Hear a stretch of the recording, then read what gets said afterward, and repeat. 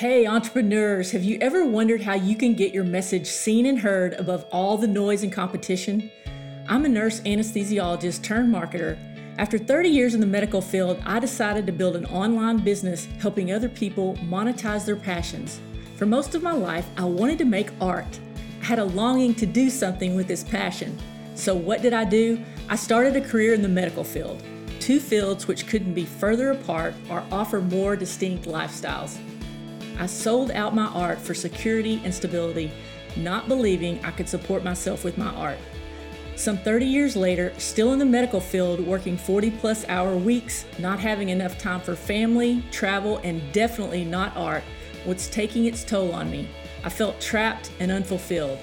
I began to search for ways to break free. I wanted time freedom. I wanted financial freedom. And I wanted to make an impact on other purpose-driven entrepreneurs to go after their dreams, yet still have the stability and security that we all crave. But how?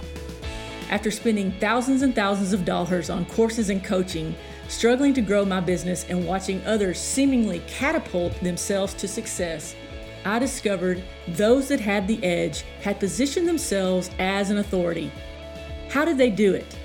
Follow me on my journey as I build my business online, interview successful entrepreneurs, uncover the mindset and marketing strategies required to place you top of mind and position you as the authority. I'm Steph Shinneberry, and this is the Authority Marketing Edge Podcast.